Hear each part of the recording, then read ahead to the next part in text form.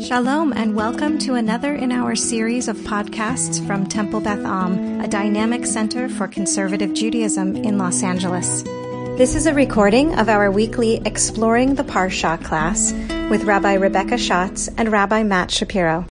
In a welcome respite from the not particularly narrative past couple of weeks, boy, oh boy, do we get plenty of narrative this week in Parshat Ki Tisa. We're going to fast forward over a bunch of good, juicy stuff. We're not going to dive into the golden calf. We're going to be picking up after that piece of the narrative. And even if I were to try to do the very quick scan through the verses leading up to the verse that we're going to look at, that in and of itself would probably take the majority of the hour. So it's going to be in even quicker hop, skip, and a jump through the verses leading up to the verse. And it's only one this week that we're going to be looking at. So that's the preamble to the preamble. But that's what you come here for. Okay, so we're going to be picking up chapter 34, post Egel HaZahav. Things haven't gone so great. People made a golden calf. That was not a good choice. And Moses smashes the tablets.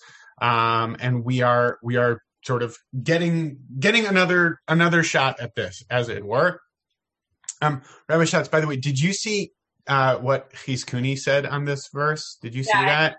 Things I brought, but you can use it if you want. Oh, it's so great. I loved it so much. It was very cool. It's your bat mitzvah. You can have it. Wait, on our verse or on 34 verse 1? Yeah. No, on our verse. Yeah. I'm thinking about it and I'm excited. Okay. God tells Moses, let's reboot this sucker. As they say in Hollywood, carve 2 tablets of stone like the first, and I will inscribe upon the tablets the words that were on the first tablets, which you shattered. Rabbi Schatz, we also could have talked about like how shattering is praiseworthy, that wonderful passage. There's so much good stuff in here. Okay. Yeah. And that phrase, which Rabbi Aaron Alexander taught at Shavuot in 2016, I want to say. Is that right? Maybe around there. That is the same verse and midrash, well, really just commentary, that my cousin used in his bar mitzvah, which was this same parsha last year. So we're getting all the memories of all the Torah all at once. I'm doing a very good job moving quickly through this. Okay. We're going to get us the next set of tablets, come up to the mountain. I'll highlight that in this situation, as we were talking about narratives of Revelation, we were talking a lot about the collective experience. Interesting to note that a lot of what's being highlighted here is the individual experience, right? You see there in verse 3, no one else is going to come up with you. No one else is anywhere on the mountain, right? We are pivoting from this being a communal experience to this being much more of an individual experience. Moses carves the tablets. He goes up. God comes in a cloud. If you've been in Shul at all in the high holidays or around the Chagim, you'll recognize verses 6 and 7 pretty well. The 13 attributes of God. Can't help myself. One more quick comment. If you great examples in rabbinic editing. Right, we know these words. Adonai, El Rachum Chanun Erech Payim Rav Chesed Bemat Notzer Chesed Lalafim Nosavon V'Fesha V'Chata V'Nakeh. That's where we pause. Right, God, graceful, merciful, etc., who forgives and so on and so forth. V'Nakeh, and cleanses. Right, that's where we pause. But the verse actually says, V'nakeh lo yinakeh, right? Like it actually says exactly the opposite because the rabbis want it to be a nice, uplifting sense liturgically of what God does. But it actually says God doesn't forgive, right? This really problematic notion of how iniquity actually, does get revisited upon following generations. Rabbi Schatz, next year when we're doing this again over Zoom, we can maybe pick up on that. Sound good? Sounds great. Okay, very good. Moses vows, they commit to making a covenant. And then basically what happens over this next chunk, another piece that we won't get into, but I've alluded to this over the past couple of weeks. I think you can think about, as you go through the Torah, I think there are actually multiple sets of 10 that are slightly different each time as you go through the Torah as the narrative unfolds. And this, from my perspective, is a different set of 10, right? It's a different set of similar but different set of 10 commandments. We're not going to get into this here. Particularly interesting given that God says, I'm going to write the same things on these tablets that you got in the first set of tablets, even though then what follows is clearly different. Some is the same, but some is different, right? We're getting much more detail in terms of the holidays that you should observe. We're getting much more basically practical, kind of concrete actions you should take. We see some stuff, right, about Shabbat, but we also see, like I said, this idea of holidays and practical things that you should or shouldn't do. And this also very clear idea pinpointing in verse 15, like, remember how you just made idols? Don't make idols. You shouldn't have done that. And that's held up, I think, much more explicitly in this version of Revelation than we saw previously a few chapters ago. Okay, like I said, very easy to get pulled into a whole heap of dimensions of this parak, but we're almost at our verse. Okay, verse 27, God says to Moses, write these commandments down. Katav et dvarim ha'ela, ki al pi dvarim ha'ela karati itcha brit ve'et Yisrael. Right, so write down these commandments, because with these commandments, with these utterances, right, dvarim, dibrot, I'm making a covenant with you, right, with you singular. Right? Not with y'all, with you. Ve'et Yisrael. Oh yeah, and with Yisrael too. Vayhisham im Adonai arba'im yom ve'arba'im laila. So I get 40 days and 40 nights. Moses with God.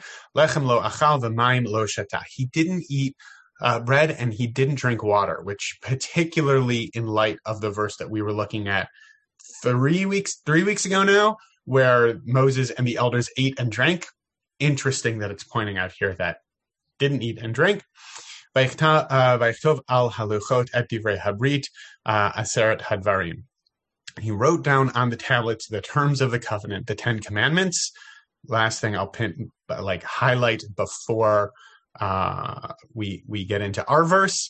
When it says Vaychtov, it doesn't say who the he was. Right? We don't know who the he was. God said, I'll write, but maybe it seems like this is Moses, so there's some very interesting ambiguity there, I think. This is actually now the verse we're going to be looking at. Chapter 34, verse 29. Make it bigger. Can you keep doing that with your hands? It's a fun. There you go. Very good. Okay. Verse 20. Oh, hell, extreme close-up. Verse 29. Vayehi beredet Moshe mehar Sinai. And thusly upon Moses' descent from Mount Sinai, Ushne luchot ha'edut beyad Moshe, and the two tablets of the pact. We've actually seen we've seen that the concept of the edut a lot in the verses we've explored. Rabbi Schatz, interesting how that keeps popping up. The two tablets of the testimony, the two tablets of the pact were in Moses' hands, in his hand. Beridato min hahar, when he went down from the mountain. Moshe lo yada ki karan or panav bedabro ito. And Moses was not aware that the skin of his face was radiant. It says here, since he had spoken with him, like in / through his speaking with him, right? Presumably the antecedents there, right? And sort of reflecting that back, this idea that his skin was radiant with light. Because of this interaction, because he had spoken with God. This is the only verse that we're going to be diving into today. There's a lot to say. There's a lot to explore. I'll pause there, toss it over to my beflanneled colleague, Rabbi Rebecca Schatz. Now everyone on the podcast knows what I'm wearing. It's not actually flannel. It just looks like it is. Okay, Kushiyot. Questions that people have. I have lots of questions on this verse, so I hope that others do as well. we're going to really keep it to questions. We've kind of forgotten that the past few weeks. So just questions. You can make comments later, but questions about this verse. And Rabbi Shapiro, if you can still make it just a teeny tiny bit bigger so we can just see those words very clearly. Yeah, Denise, go ahead. So what's the difference between Luchot Ha'edut and Luchot HaBrit? Great. And why do we usually say Luchot HaBrit, like at the Seder, who knows one? It's Luchot HaBrit. It's not Luchot Ha'edut. Great. Fantastic. Great question. I'm also going to do a better job of not answering everybody, so I'm just going to leave that as a kushia. Great question. Other questions? What does it mean by being radiant? What? Like they just say skin of his face was radiant. How radiant? Okay. So what does radiant mean here? Joanna? I believe the opening word of the Pasuk Vayar is singular, but there's a lot of people doing that looking, that seeing. What do you... Vayar Aharon v'chol b'nei Yisrael. Wouldn't it call for a plural verb? So we're actually looking at the verse right before it. We're looking at verse 29, which is confused. But yeah. I can do it. Yes, for sure. Okay, Rebecca and then Elon. My question is, why does it matter that he didn't know that beyond the fact that his skin was radiating or something like that? Why was it important that he wasn't aware of it? Fantastic. Great. So why is it important to write lo yada? Why couldn't we have just, moved on after saying that his face was lit up? Why was it important for the reader to know that he did not know? Elon? That was my exact question, so I have nothing. It was brilliant. The two of you are great chavruta week to week. Okay. Gary? My question is, he would have been able to see it quickly, unless he was not able to see it. I mean, your face can be whatever color it's going to be because you don't see your face, generally, right? So there was no way he would have seen his face. He could have seen his hands, but he wouldn't have seen his face. So you normally would not know that you're radiant at all. Great. So what question are you asking about that? Was it, I guess it's more of a statement that he's not going to be aware of it because you don't see your face. Got it. Okay. I just wanted to make sure that I wasn't missing a question. Good. Yeah. So it is harder for us to see our faces than it is for us to see other elements of our body. You need a mirror to be able to see your face, or a Zoom screen, as we all look at ourselves all day long. Bonnie and then Renee. Okay. So we're always looking for things that are, not, every word counts. So why does it say he came down twice? They could have just said, he came down bearing the tablets from Mount Sinai. Yes, fantastic. I wrote my taste of Torah on this verse also, and I don't actually have any commentaries on your question, but that was the question that I asked in my taste of Torah also. Why are there, and I had never noticed it before, why are there 2 times for us to say that Moshe is going down? Don't we already know he's going down? So is he continuing to go down? Is this something that we need to know that he came down a little bit and then he went down even further? Why are we repeating ourselves? Great question. Renee. Was it the first or the second tablets? Is one question. And the other question is, was his face radiant like the glow that sometimes people get when they're in love or when they're pregnant? Or was it more of the radiance from the fire and whatever was surrounding him when he was speaking with Hashem? Okay, great. So what does radiant mean? Kind of similar to Jay's question. What does radiant mean? What kind of radiance was coming from his face? And which set of tablets are we talking about here? Great questions. Other questions? Anybody else? Yeah, Nancy. So I know in English the spoke with him is capitalized, but in Hebrew it just says spoke with him. And Rabbi Shapiro said earlier also there wasn't really, it also said him. It didn't say exactly who it was. So I guess my question is who the him is. Yeah, great. So what Nancy's pointing out is in the Hebrew it says ki karan or panav bedabro ito. So if we were to translate this in the way that Zioni Zevit would appreciate it. So word for word as opposed to in English. Because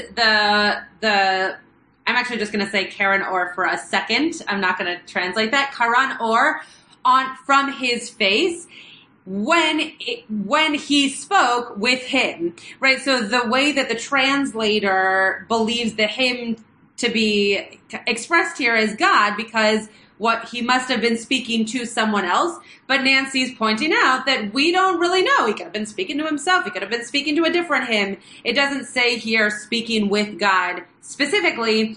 It just says speaking with him. It actually doesn't mention God's name at all in this entire verse. Yeah, Rebecca.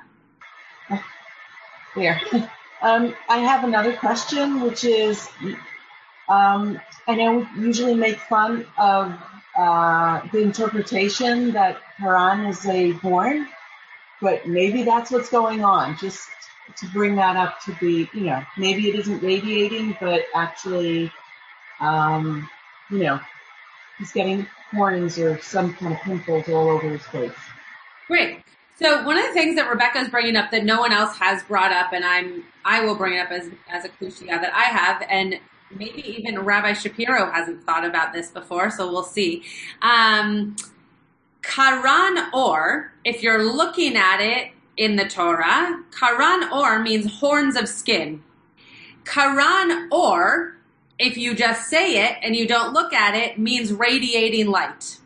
So or here, this word or, which I just tried to highlight, but it's not my screen. Or is oh, thank you. You take directions very well. But now we can't see it. So what's happening? Okay, and it moved over. I don't know what happened. Okay, I'll share. This is what happens when I try to take direction. Things go haywire. No, that was good. You did a great job for a moment there.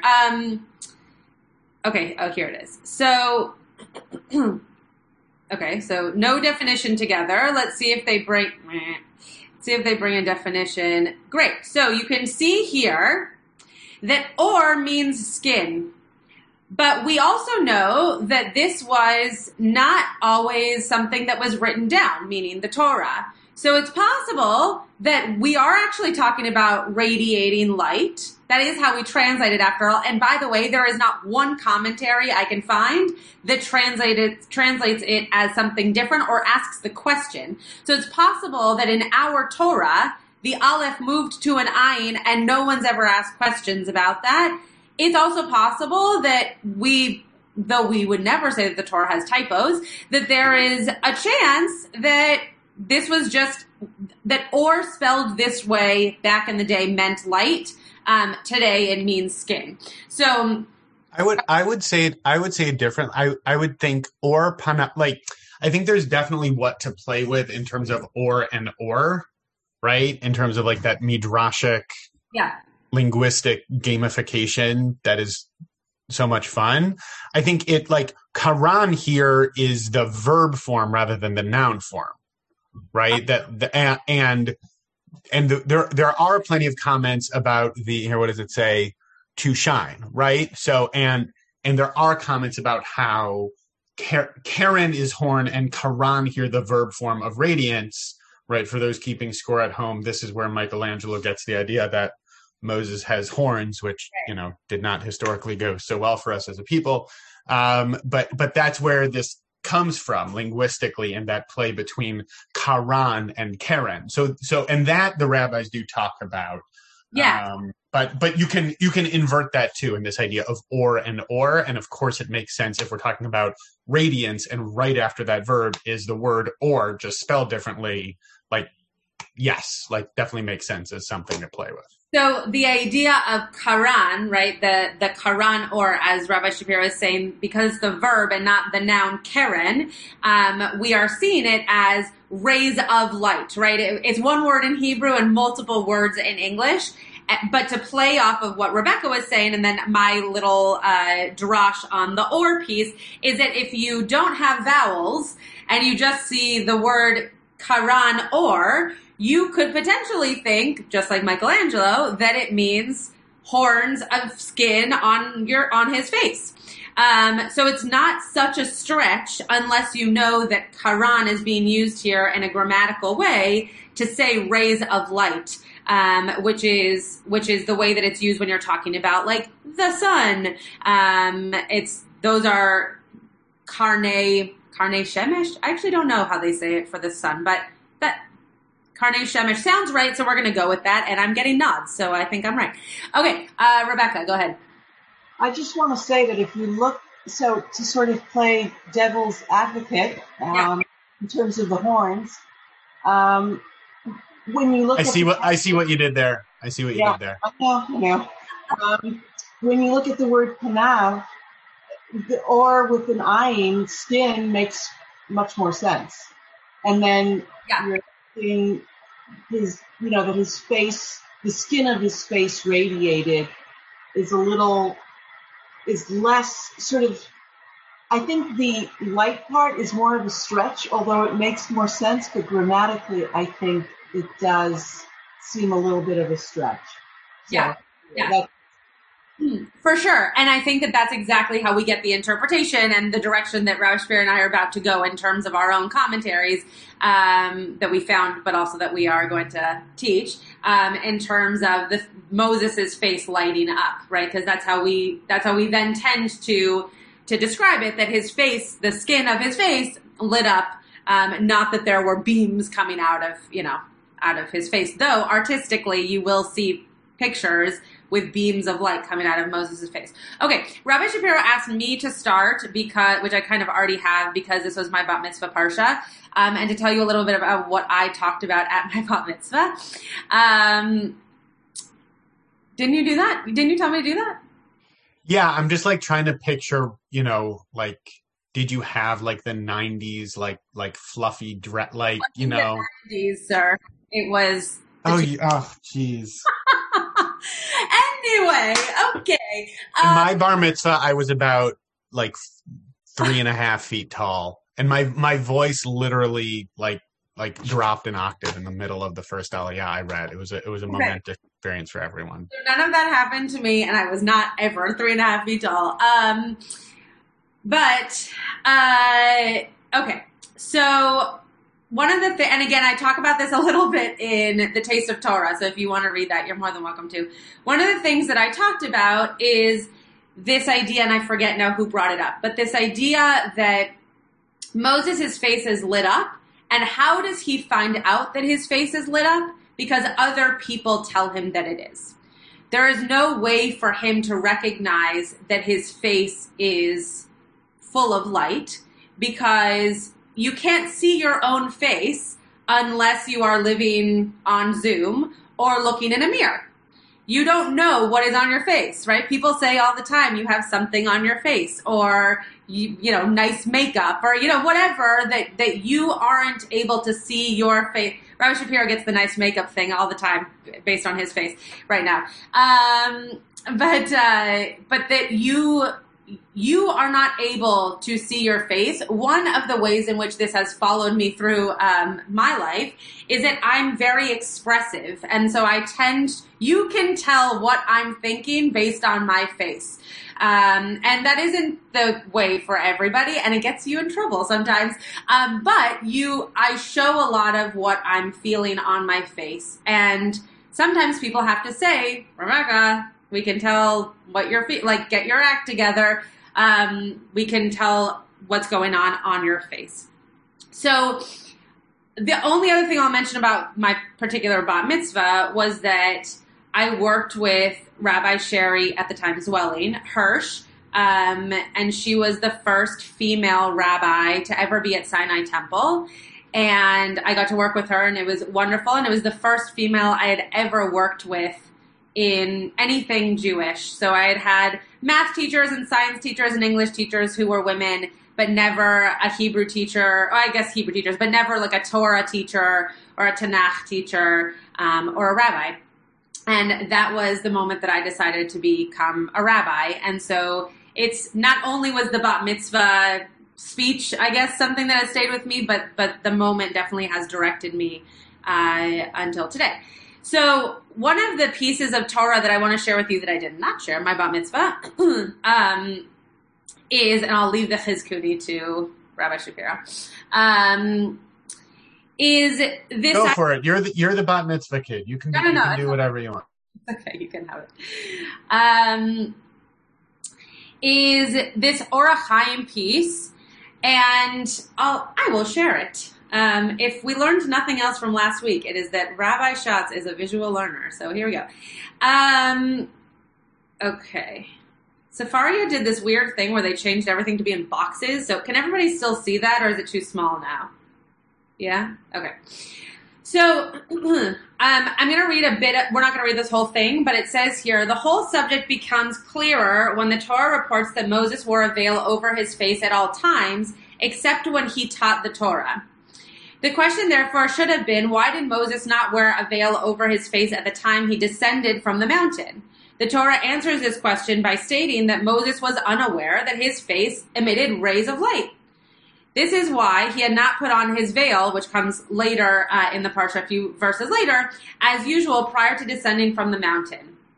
Okay, we're gonna skip to the end of this. It talks about where this all happens and all of that. When the Torah writes he did not know that the skin of his face emitted rays, this does not mean that he was unaware of these rays of light. He was only unaware that the source was neither God nor the tablets, but the skin of his own face. The thing that I love about that is that as soon as Moses realizes that he has light coming from his face, he then has to figure out why. Why is this happening? Is it happening because I now have this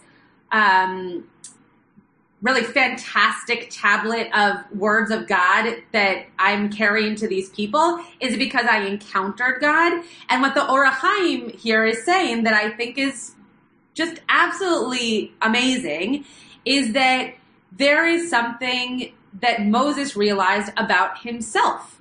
And that in realizing that about himself, he recognized that his face was lit up because he now had the capability to lead the people, or whatever drosh you want to give after that sentence. And I think that is such a beautiful way of interpreting this light, because then it's not for Moshe. It's for the people, right? Who are exactly the ones who make him know that it's there in the first place. It doesn't matter that his face is lit up. It matters that the people then get to have this newfound, energized, what's the word I'm looking for? Not full of himself, self-confident individual leading the people. Whereas before he was a little bit shyer, not so sure of himself. And now he comes out kind of guns blazing, ready to be the leader. So I have a few more sources, but I'll turn it over to Rabbi Shapiro and see if he has anything. And then we'll open up for questions or comments. We can pause there for, that's lovely. I hadn't heard that before. We can pause there if there are comments. Anybody have any comments? Yeah, Ilan.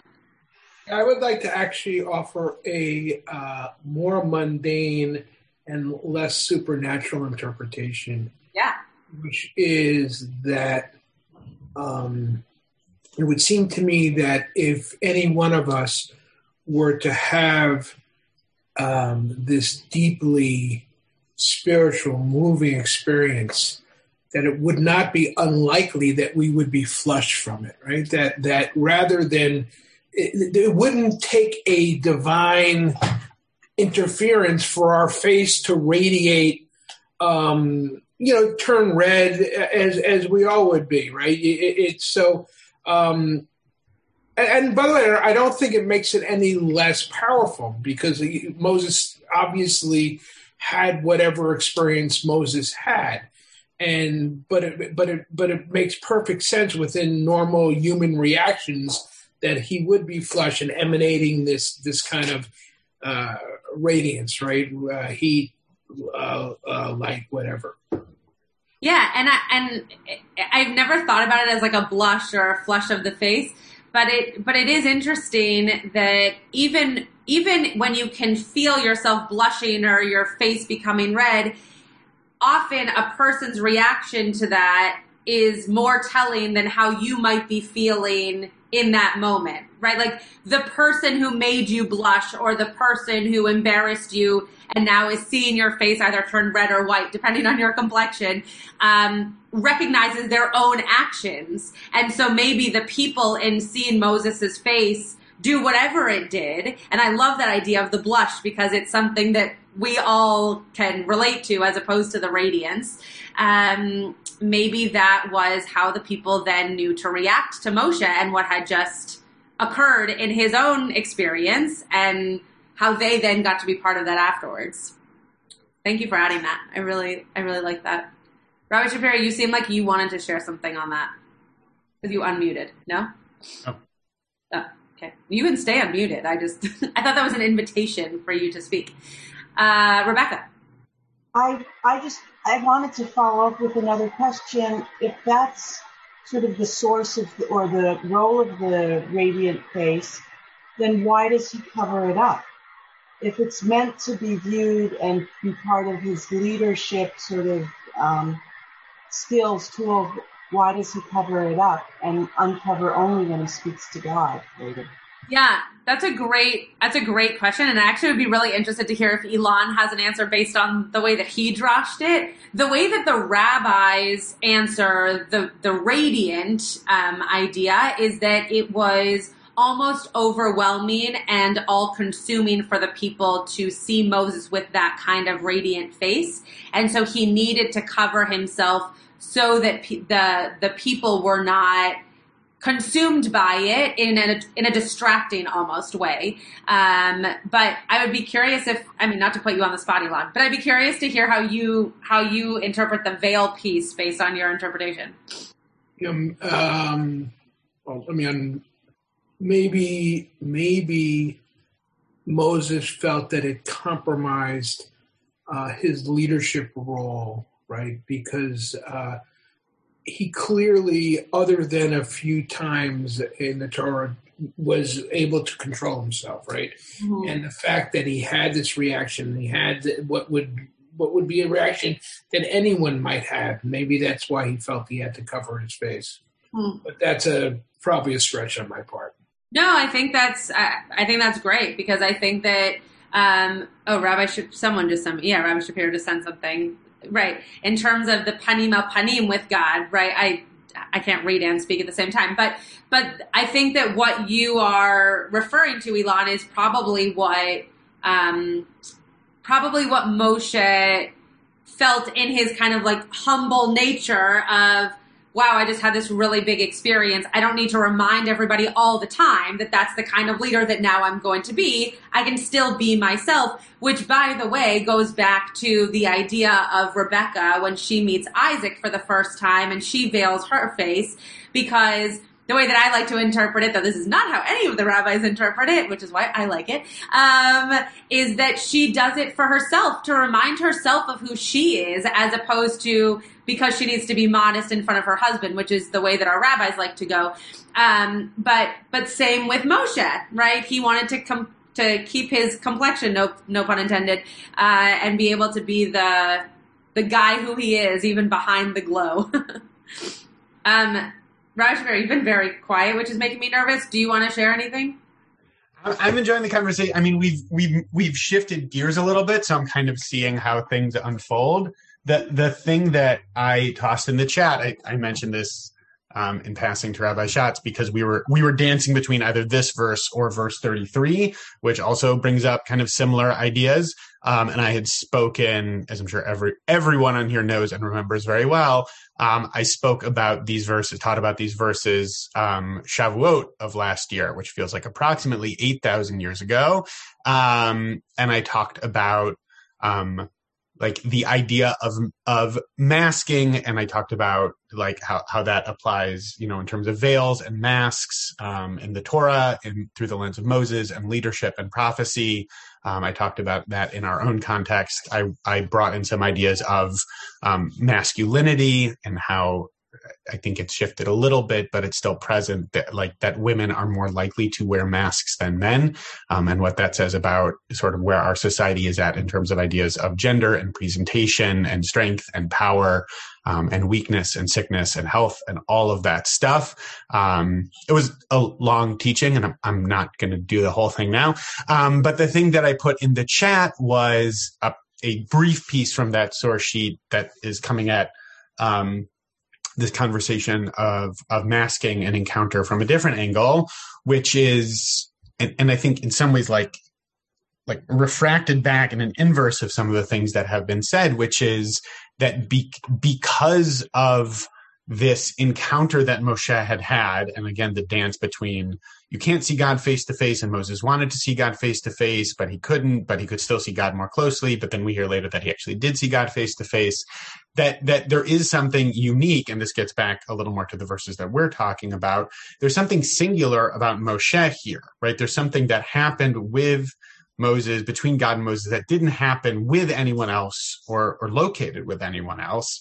And the light, the illumination, is a reflection of that, and also has like a certain like actual danger to it. And so that there is, Rebecca, to your question, and that's why I put it in the chat, of like, well, if this is like so unique, why would he want to cover it up? It's like the double-edged sword, almost literally. Like it's highlighting how unique that is and showing the power, but because it's so powerful and because of like what that light itself is, it needs to be like sort of limited and contained in a certain way. And we know this about holiness in our tradition, right? That like one of the things that makes something holy is that it's a little bit separate, right? That it is integrated into our lives, and there's also a separation in some way.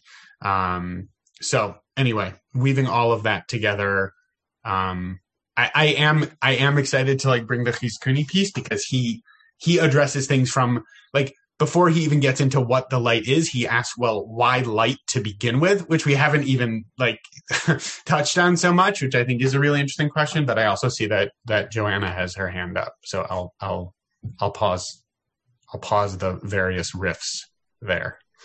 One thing that I'm contemplating for the first time studying this text now is, like, my previous read of this text was always that the purpose of the veil was focused on the people and something to do with the people. The people couldn't take this vision, so it protected them in some way. But I'm wondering now if there's an understanding, kind of getting a little bit at what I think Elon started to get at also, was maybe it was Moshe who needed the protection, not the people, right? Maybe the people eventually would have gotten used to it or understood it. And I'm relating it to like how some people, when they daven the Amidah, for example, completely cover themselves in their talit so as not to be distracted by anything going around them. So that Moshe felt that his work with God was so important that to see these people's reactions would have been too distracting for him from his work. And therefore he needed to cover himself in order to not see everything that was going on amongst the people. Yeah. That's a great interpretation. And yes, I'm gonna let that be. I think that's a great interpretation. Okay, Rabbi Shapiro, I would really like for you to do the Chizkuni piece, because I also really like the Chizkuni piece. So if you could share that, I think we might all be interested in it. Or at least the two of us would be. I think the two of us will be. At least we'll be happy. Should I share it since you're a newfound visual learner? Sure.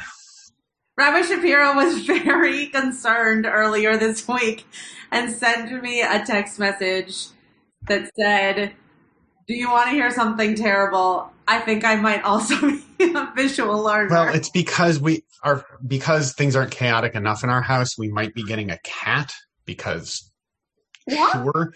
And we were on the phone. Yeah, that's right. That's exactly right, Rabbi Schatz. And we had a very long phone call with someone from this cat adoption agency, and she was just like reading all this information to us, and I couldn't process it. And I heard myself saying to Sarah, I really need to be able to read it. And I thought, oh no, I think I'm a visual learner. All right. really crying from laughter that you're about to get a cat. Okay, can you do the Chizkuni? It's a very cute cat. Now I'm distracted thinking about the cat. Okay, where are we? Great. So I'm not going to go through the whole thing. Can you scroll down a little bit?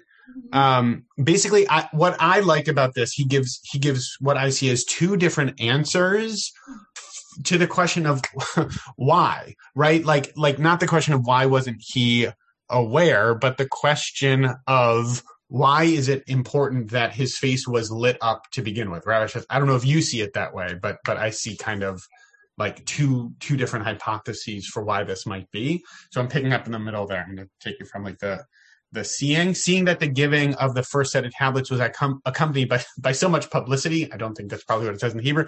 So much publicity, great PR for the initial revelation. Marketing person, yeah. Great. Great marketing, great PR work.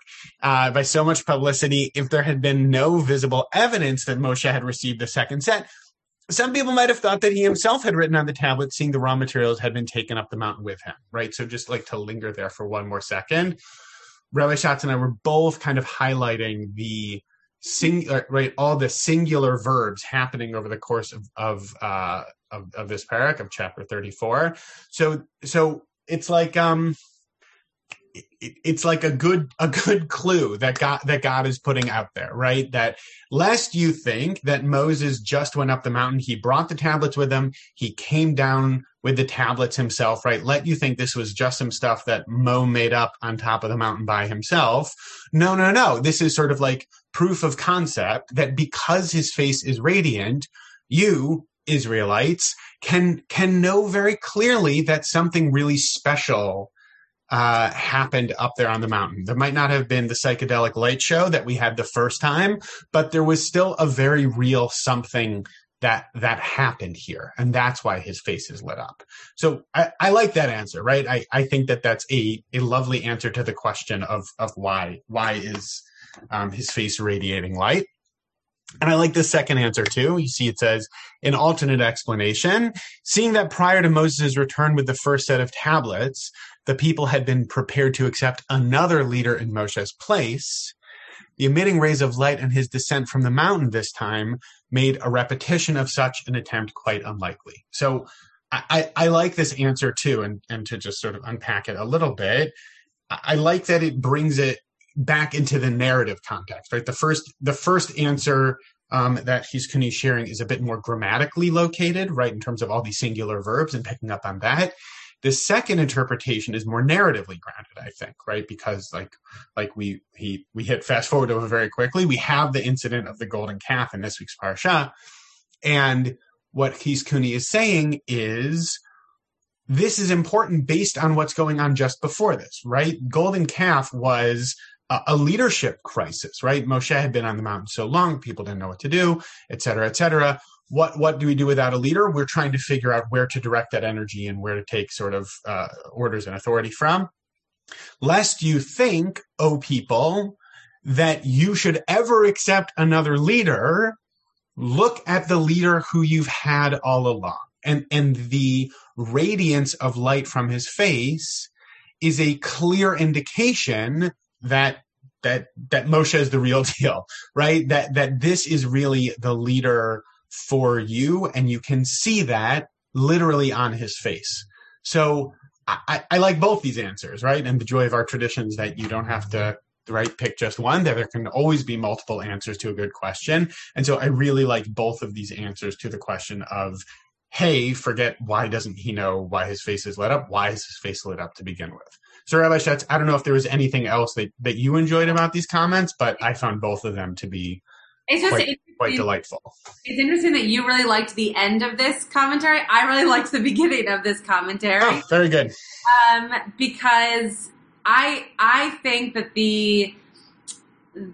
I'll just read it. When God had placed God's hand on Moshe's face to shield him when God's glory passed and he stood in the opening of a cave in the rock, Moshe, merited this reminder of that encounter. And I think that in the idea of whatever that marking was, whether it was light or that excitement or that blush or whatever it is on his face, the fact that it was because of an interaction rather than, God somehow changing Moshe to be something, but rather an experience and a relationship. I loved that as the beginning of this.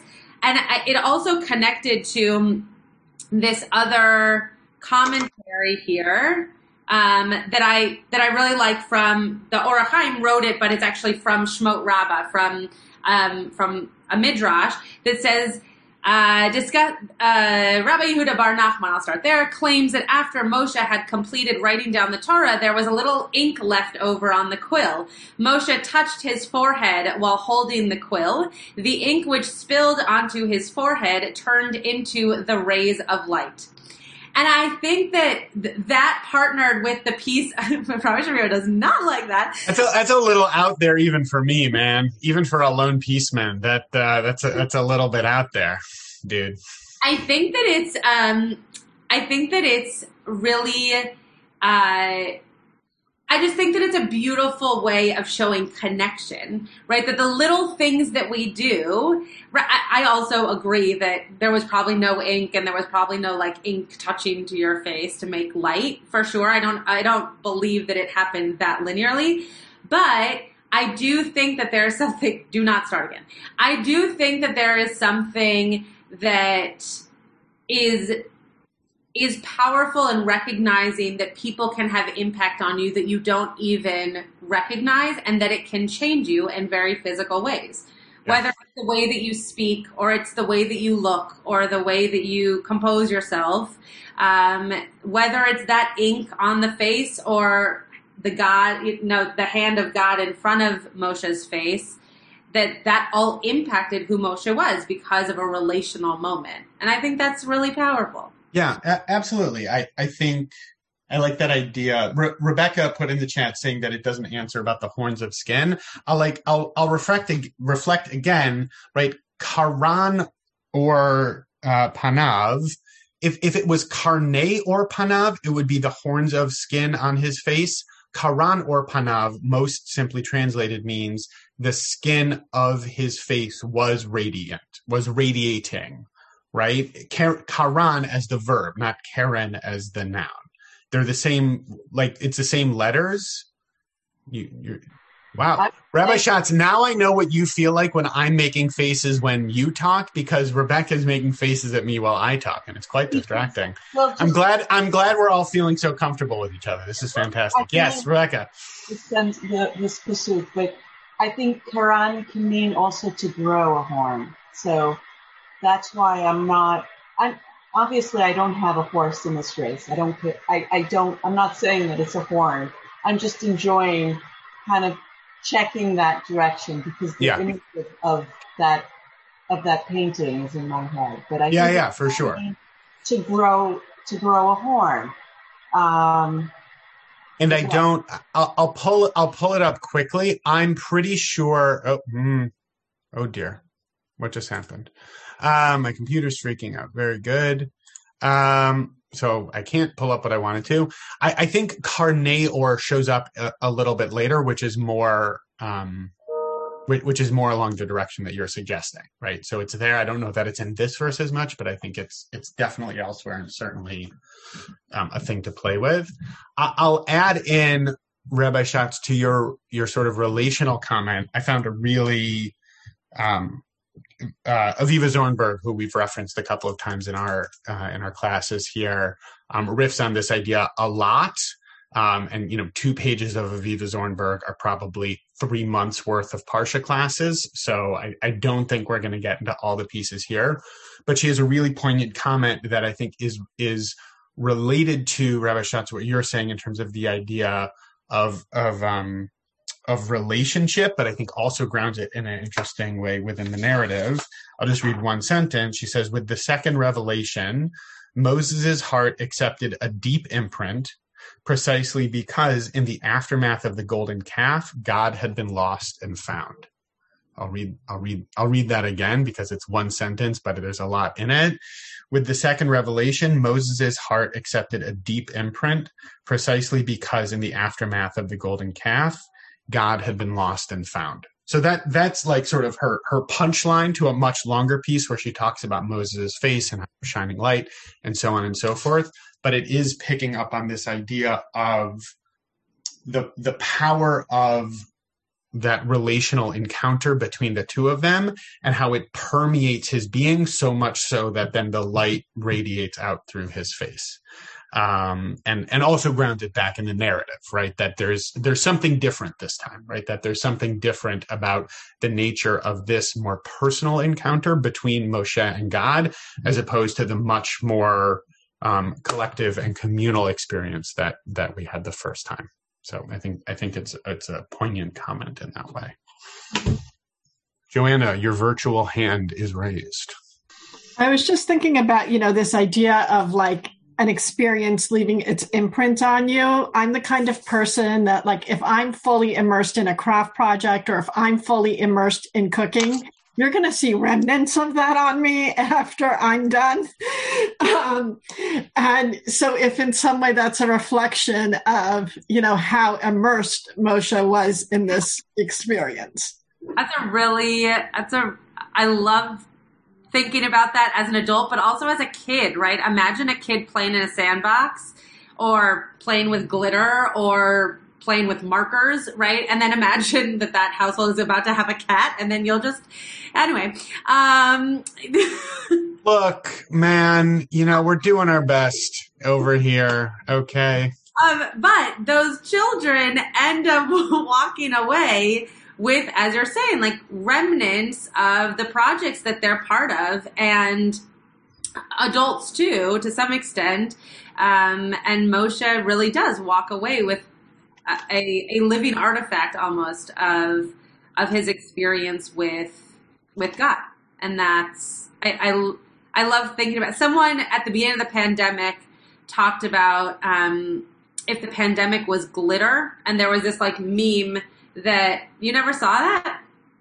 Oh, if COVID was glitter and like it was in one place, and then I forget exactly how they. It's like an epidemiological, it's like a model for showing how things spread. Yeah. Glitter's the worst. I hate glitter. It gets everywhere. Yes. It gets everywhere. Right. Glitter and kinetic sand. Okay. The worst. So, but terrible. So the reason that they used it is because they wanted to show that even if you aren't engaging with glitter, if someone has engaged with glitter around you, most likely you're going to end up with glitter on you. So that's the same with God, with Moshe and God here, right? That there's those rays, that light then emanates to the people. Rabbi Shapiro is having a good time with that. I love that God is glitter, which is also COVID. That's a wonderful takeaway from today. But anyway, that those light rays could then impact the people, which maybe is why that veil is there, right? To keep some of it for Moshe and only have certain elements of it and remnants of it reach the people. Now we're really going down a rabbit hole, but I love that metaphor. Rabbi Shapiro, would you like to close us out with something other than glitter? I mean, I thought last week was meandering. This week has really been, we're continuing to spiral. Can we call this podcast the rays of light from Moshe and glitter? I think God, glitter, and COVID.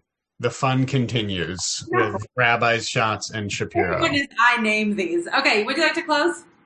Joanna just put in the chat, the word corona means crown, and God is Melech Malchei Hamlachim. That's pretty good. Yeah. What should we do with that? I don't know. Okay. But it's pretty great. We've gone a bit. We are scattered like glitter as we move to close today. I love this whole parak. I think it's got a ton in it to explore. I really enjoy thinking about the concept of how how spiritual experience resonates and lingers with us. And I think that that's a big part of what's happening here. And I really love the ways in which individual experience can permeate outwards and impact the way in which we can relate to others, and the importance of being open to relationship with others, even as we're moving out of an intense experience with another, whether it's another person or with God or with an experience itself. And I think, Rabbi Schatz, that's part of what you were talking about, those many, many years ago at your bat mitzvah and again today. And so, I guess I'll share the joyous fact that my parents are actually coming out. They're en route basically as we speak, and they'll be with us for a couple of days this weekend. I haven't seen my parents in over a year, so I'm just so excited to see them. And it's going to be weird, right? It's going to be weird because it's been a long time. It's going to be weird because they're going to be masked and we're going to be masked for much, if not all of the time that we're with them. And it's still going to be amazing. And it's going to be in some ways really difficult. And it's just going to be awesome. And so that's kind of bouncing around in my head as a parallel to this as well, right? That there will be light on our faces and there will be covering and there are remnants of all that has come before. And that will impact how we move forward. And most of all, that there will be real holiness and beauty in that, with the light and with the covering.